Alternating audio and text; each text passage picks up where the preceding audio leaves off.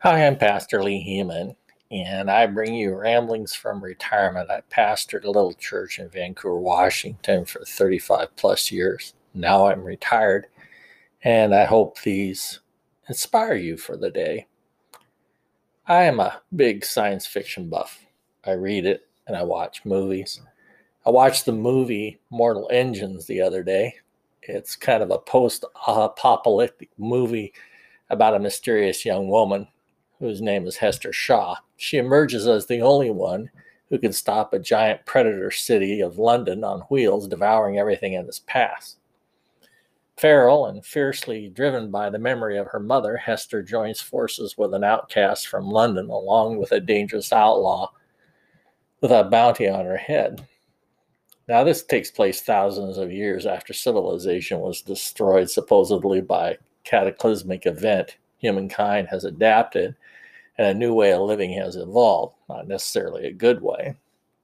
Gigantic moving cities now roam the earth, ruthlessly preying upon smaller traction towns.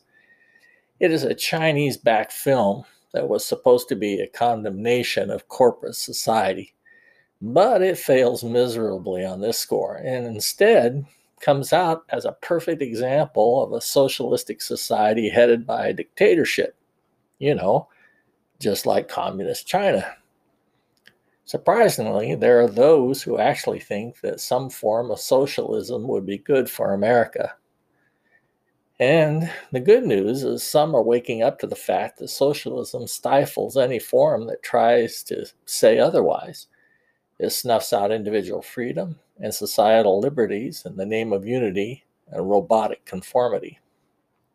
Paul would argue against those who wanted the early church to go back to doing works instead of living by their faith in Jesus, kind of like people who push socialism today.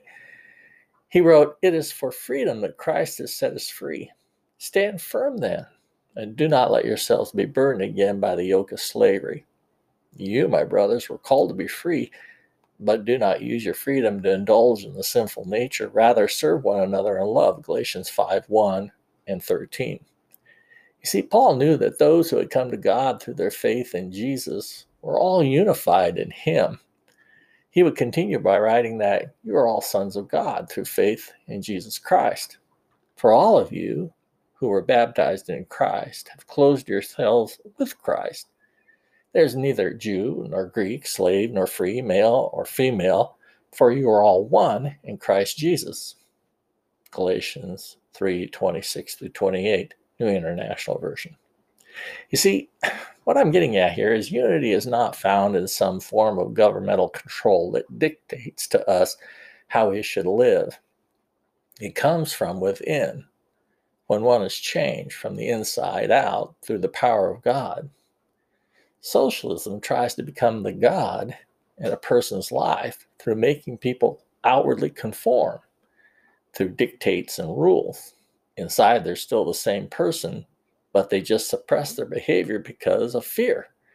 Fear of being found out, fear of violence against themselves or their families, or fear of the crowd.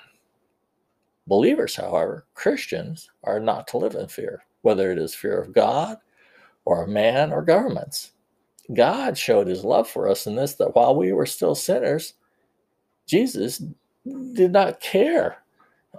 In fact, we did not care about God, Jesus, or anyone else. We didn't care even for one another. Yet Jesus died for our sins and rose from the grave to prove he could do that. Therefore, as God's chosen people, holy and dearly loved, Paul writes, clothe yourselves with compassion, kindness, humility, gentleness, and patience. Bear with each other and forgive whatever grievances you have against one another. Forgive as the Lord forgave you. And over all these virtues, put on love, which binds them all together in perfect unity. Let the peace of Christ rule in your hearts, since as members of one body you are called to peace. And be thankful, Paul says, Colossians 3:12 through 15, New International Version. You see, government can dictate all it wants, but it doesn't truly change people inside. God doesn't dictate to us as some religions would have you believe. God saves us through Jesus Christ. And through that, we are changed. We become the children of God. We become his people. And that's how we are unified. We are unified in him. And we love one another because he showed his love to us. And that's a whole lot better than socialism.